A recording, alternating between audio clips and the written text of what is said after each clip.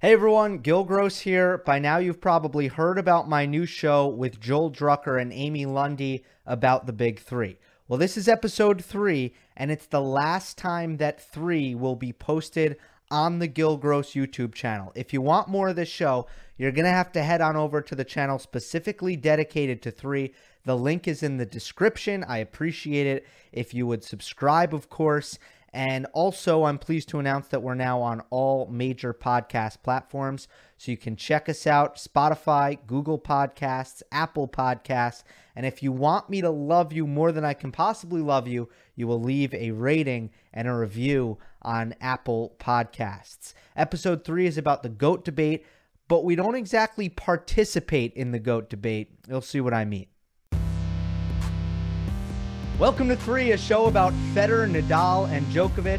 I'm Gil Gross, host of Monday Match Analysis, with 2 outstanding tennis journalists, Joel Drucker and Amy Lundy. This is episode 3. The topic is the GOAT debate. We won't be engaging in the GOAT debate per se, but we want to talk about the GOAT debate as a phenomenon, existentially. But we start with some breaking news, because on the last episode of 3, we discussed Rafael Nadal's U.S. Open decision. Is he going to play? Is he not going to play? And we have a bit of breaking news about a couple hours ago from the time we're recording, which is that Nadal is in the entry list for Cincinnati. Amy, you were the only one who thought that Nadal was going to play the U.S. Open. Joel and I, at that time, and we can save it to see if this maybe changed our mind. Are you taking a victory lap right now, or not so much? Well, let me add a little bit of nuance to that. I didn't say I thought he was going to play. I said that it would kill him not to play. And I still believe that. If you're going to put me on the spot, again, like I'm not close to him. Who is? So nobody knows. But if I were him and knowing him as I do, I would desperately want to play. And so I think by putting himself in the entry for this tournament, this opening tournament, I think he's hedging his bets. He can punt, he can wait and see. So no, I'm not going to take a victory lap, but this is in line with my thinking. Yes. Well, here's the thing. I mean, it's not as if players, it's not as if players want to show up in New York a day before their first round match. That has never been the scheduling. You want to practice on the hard courts at the Billie Jean King Tennis Center. They're going to be there anyway. So maybe it's not as much of a burden to play Cincinnati as we think, but it still seems crazy to me. And I'm just not ready to say that Nadal is going to play 3 weeks of hard court tennis before the clay court season with no break in between. Yeah, see, I think the Lundy line got a run on base. Rafa, he's on that list, so he didn't officially withdraw, and I get it. And I guess we're all saying, none of us are saying yes, no, but I get his deep desire to want to play a major, as players do. I get his sadness if he doesn't play. But the minute he puts his feet on that clay in Madrid, I think he's going to feel quite glad. I mean, Again, we're not predicting, we're just wondering, but I think the thinking, look, there's also aspects of a quarantine upon arrival in New York. Or is that, I'm not sure, has that been waived? Either way, 3 straight weeks of tennis in New York, which is really 3.5 weeks, because again, you don't want to just show up the day before your first match in the New York Cincinnati.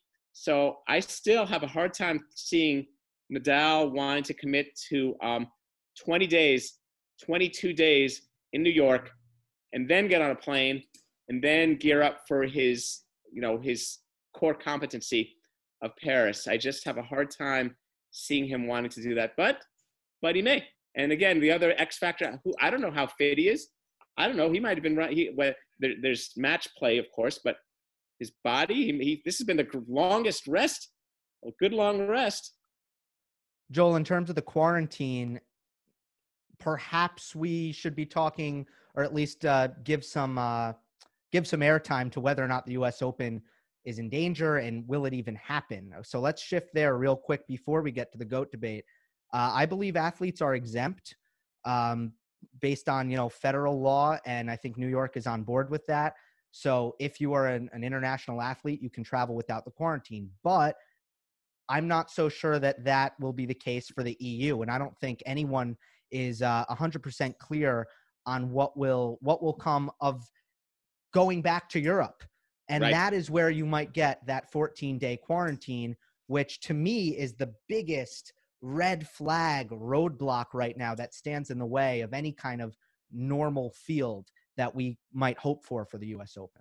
No, we're going to see some very interesting fields at both of those majors, assuming they each happen. And we're going to see some way lower cutoff points. We're going to see some great tennis players. I mean, cutoff point might be 190 for all we know. It could be way, way down. And that doesn't mean those are really good tennis players. So we might see some fascinating tennis going on at both of those events. I'll just throw in that based on what's happening in professional sports right now with Major League Baseball trying to get started again and the Marlins, the outbreak, and then the NBA is about to start and they did their sweep and nobody within the bubble tested positive. And I tweeted this. I think that what we're starting to see is a bubble scenario seems to work, seems to be effective. There's at least a chance that you can contain it within the bubble structure. Not bubble, where you're getting on planes and you're traveling and you're doing all this stuff.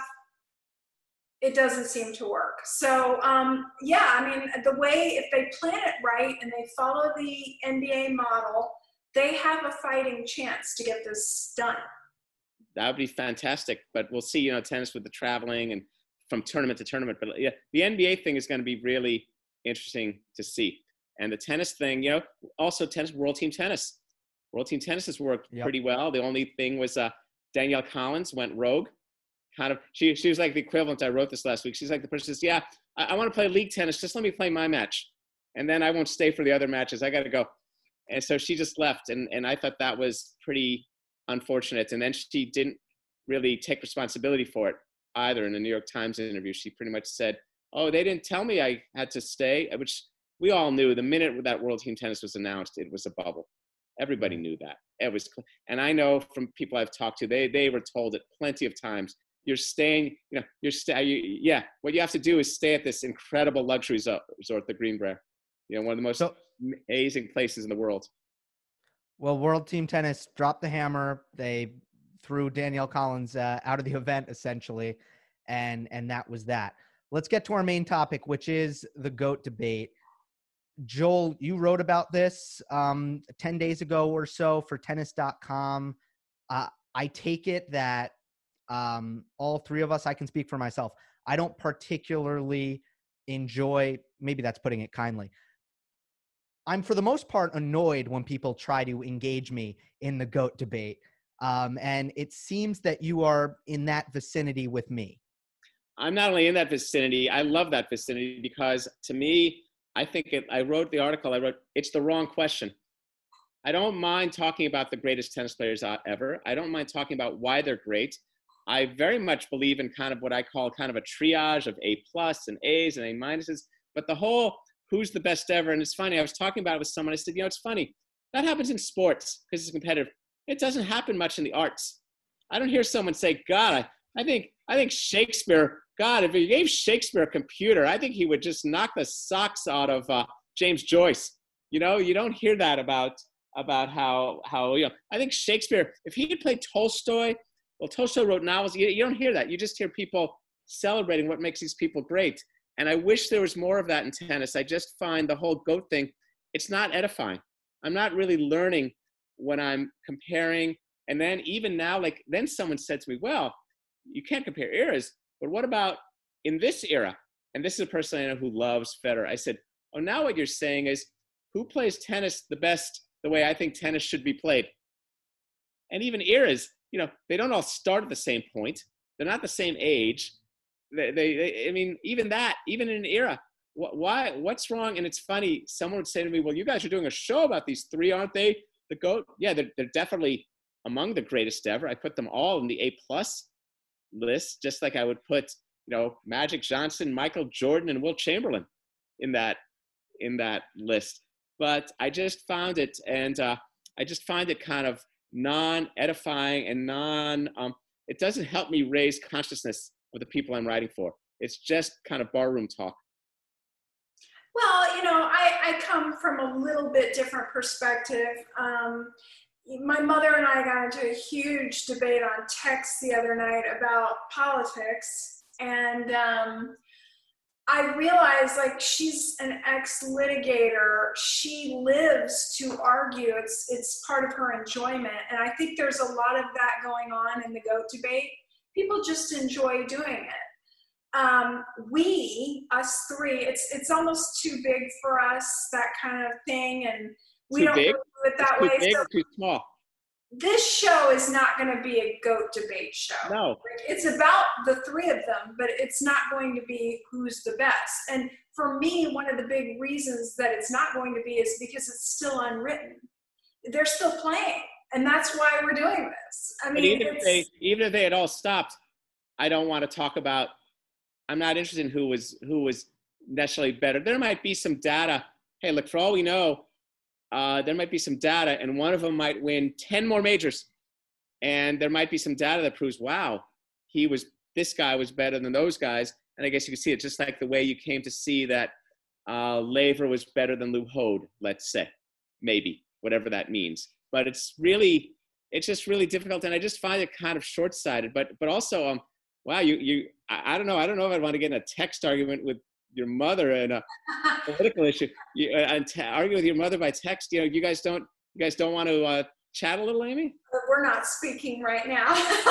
All right. Let's get back to let's change gears. Let's get back to the three. But here's my little pet peeve with this, and I don't want to get on Lindsey Vonn too much, the Olympic ski champion. But she tweeted a while ago when the GOATs debate was coming up, and I think it might have actually been about Federer. They were talking about the different GOATs in different sports, and you know, this is actually after she'd broken up with Tiger Woods. She said, Tiger Woods is my GOAT, because there are lots of GOATs. And I just had to say, no. There is a greatest of all times. That's what the GOAT means. That's what it stands for. So while we may not debate it on this show, I think there probably is only one, and there really only should be one. It shouldn't be like everybody gets a trophy. Oh no, but I don't even think there should be any. Why should there be one? Why should there be any? Why should the question? I'm a little bit more with Amy. I think the question becomes a lot more I guess, fruitful once all three are done, but to try to call the race before it's over. Now, you don't see it as a race. I understand that it's not a race. Go back 15 years. Pretend these guys don't exist. Are we supposed to then engage in it on behalf of Pete Sampras and Rod Laver? Why is it even the right question? Why does it boil down to one? No, I agree with you. It doesn't really get my juices flowing. I don't think it's as interesting. And I think it becomes, look, these three have devout fan bases, and this has become a beast. There is tons of tribalism. You can look at YouTube comments, you can look at Twitter, you can look at Reddit forums. Most of the intelligent conversations about tennis, they go beyond trying to argue if Federer, who's best between Federer, Nadal, and Djokovic. Where I stand on this, though, where I do think we differ, Joel, is I think the slam race is really, really significant. I think that's something that will pretty much control the narrative when history looks back on this. I want it. Well, the slam tally is a neat thing. I get it. Like the home run tally has its significance, or the total points, or touchdown passes, or running yardage. I get that, but it's just it's like someone said, "Wow, you so like history." I said, "Well, yeah, but look at all sorts of history. Look at the kid like the kid who's going to make the case, Patrick. He's Mahomes. He's the greatest quarterback ever. Well, what about? And he might sort of know Brady, and the guy who knows Brady might not know much from Joe Montana. And I didn't know that much about Johnny Unitas. So it's just understanding. I don't understand why it ever has to boil down to one. And I go back to a music critic I talked to once when I use this in the story. the music critics said, yeah, people want to know about who the greatest ever is because it shows a lack of deep interest in the whole culture. Sure. The whole culture. It's like, it's much easier to go around and say, Shakespeare's the greatest writer, the Beatles are the greatest musicians, you know, X is the greatest tennis player, than just actually, well, wait a second, what? Or it's like when someone says, yeah, this is the best pizza ever. Well, okay, what's number 2? What's the number 2 pizza? Is the number 3 pizza? What are you doing here? What are we really learning? So I guess I'm not saying all those things are way in it. They're right. There might be, you know, more to continue, but I guess I think it's useful because one thing that I don't like is historical revisionism or lack of awareness or knowledge of history.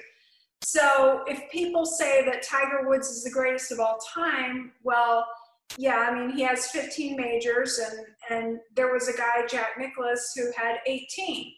So, and if you ask Tiger himself, he'll tell you that he had posters on his wall with a target that said, I want to beat that tally. I want to get more majors than that guy. And that will make me the greatest. And Tiger, though, they were, at least with Tiger and Jack, they're playing in the same continent, except including the British Open. They're playing outside of the U.S. Open moves. The PGA is played elsewhere. Does the PGA play elsewhere? They have different places for the PGA. Yeah. So, but still, they're kind of, it's at least somewhat of an apples to apples. It's a little bit more closer to baseball, where there are certain things. However, it's funny you look at golf, like I'd love to ask people, everyone knows about the significance of Arnold Palmer, but hardly people are aware of Gary Player. And you look at some of their records. And so it just, I see that in golf, and there aren't as many metrics in golf. And the neat thing for golf is the metrics for the last 60, 70 years have pretty much stayed the same. Whereas in tennis, we've had a lot of, as we talked before, the shifting goalposts, the forced slam era is pretty recent. The homogeneous surfaces, the 32 seeds. So there's certain things that make it easier to rack up slams. It doesn't subtract. That's not the point. I'm not doing this to hoist Rod Laver or Borg or anyone else. I'm just doing it to kind of like, I want to study. I want to learn. My favorite thing is to talk to great players and find out what it was like playing those great players. Like if you talk to Todd Martin about Pete Sampras, wow, what made Pete really, really good? And what made him the guy for those years? Well, let me pose this to you. Point of logic, Joel. Do you acknowledge that these 3 that we're doing this show on are the 3 greatest in any order? No, I put them all in the A+. I put them A+. I'm not doing because they play the game better. Look, I get it. I have a hard time thinking that Pancho Gonzalez would enjoy serving to Novak on a slow, hard court. But I put them all on the A+ list. I have them all A+, and I have several people A+. And even the thing about the Rushmore thing cracks me up. It's like, why? Because some sculptor decided to put 4 people there. We have to have 4. What if that sculptor loved Andrew Jackson? Would we then say, and had 5? Would then we say, is your Rushmore for basketball 5? I mean, these are just it's kind of like, I'm a big analogy person, but I find sometimes these analogies, I would definitely say there are 3 titans. There are 3 A+ guys, and I would put several other people on my A list. I think I put Rod Laver and Sampras, and then it gets a little tricky. Just like, sure. Just like, you see these baseball things, there have to be only 3 great outfielders. We could probably think of 8 great outfielders. It's interesting that you're putting them into tiers, and then you made the art comparison earlier in the show, because I'm currently watching or attempting to watch. There's so many of them. I'm trying to watch every ESPN 30 for 30 documentary, and I'm putting them into tiers. I'm not ranking them. That would feel impossible to do.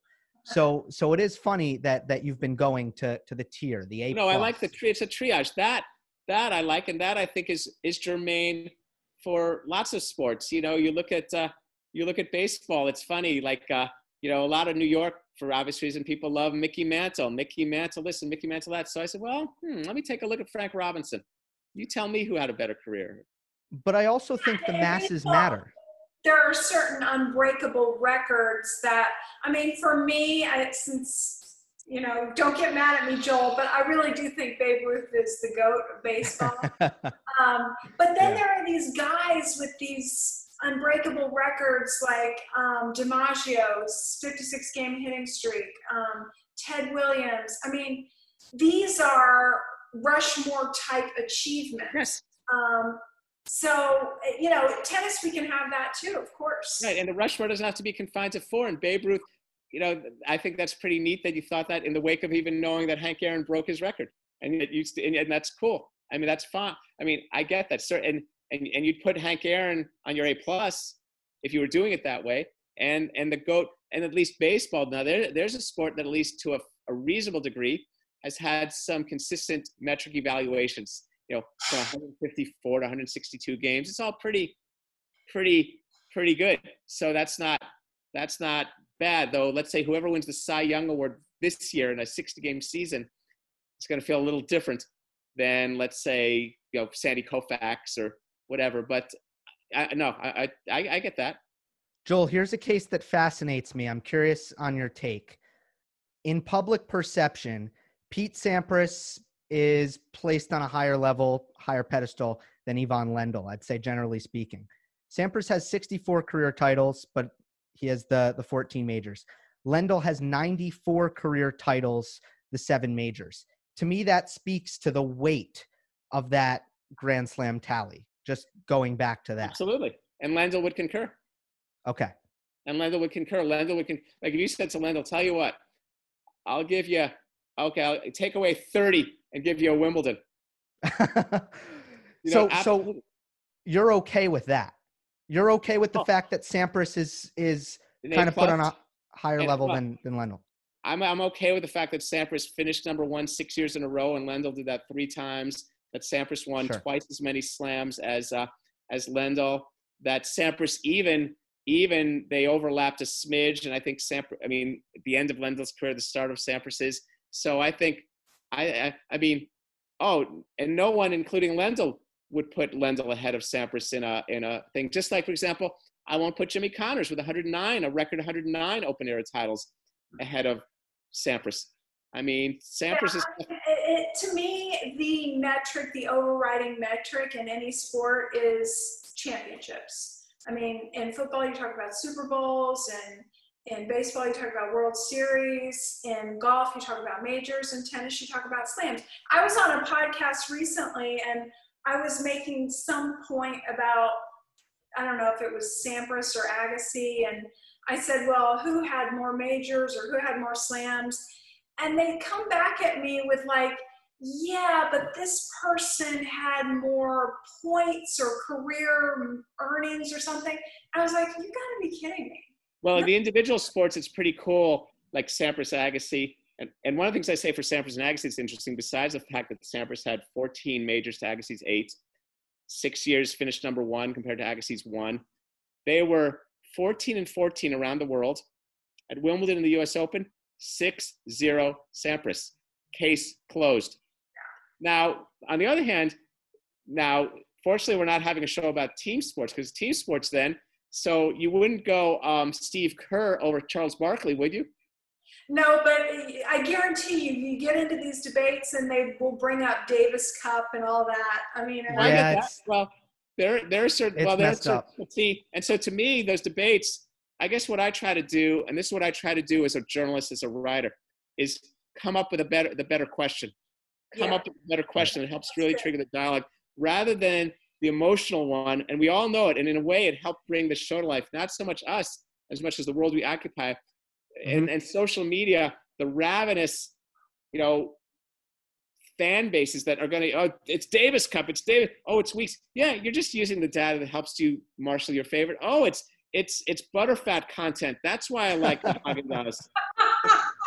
Bingo. I'll give you an example. If you look at, anyone in Nadal's camp, when it comes to the GOAT debate, will tell you, if there were just as many clay court tournaments as there were hard court tournaments, we can extrapolate Nadal's results on clay into what happens on hard court. The conversation, and I think this is the point that we're getting to, is so muddied There are so many infinite variables that it is an impossible question to even begin to tackle. But people do latch on to surface, Gil. I mean, it's like, yeah, the clay thing. It's like they forget that Nadal has won U.S. Open championships 4 times. I mean, it's just like people get obsessed with surface in the GOAT debate. I don't know why. Rightly so, I think. I think if you look at the head-to-head, you know, Nadal has a favorable record against Federer and Djokovic on clay, and a not so favorable record on hard and grass. Even with Martina and Everett, French Open versus Wimbledon, that was kind of the difference in the head-to-head at the end of the day. Well, Rafa has won more on hard than Roger has on clay, but I mean, that's just an argument that GOAT debating people would have. We're not. All right, we will end it there. This has been great talking, not engaging in the GOAT debate, talking about the GOAT debate, episode 3 of 3. Rate, review on iTunes, subscribe on YouTube, like the video. We will see you next time.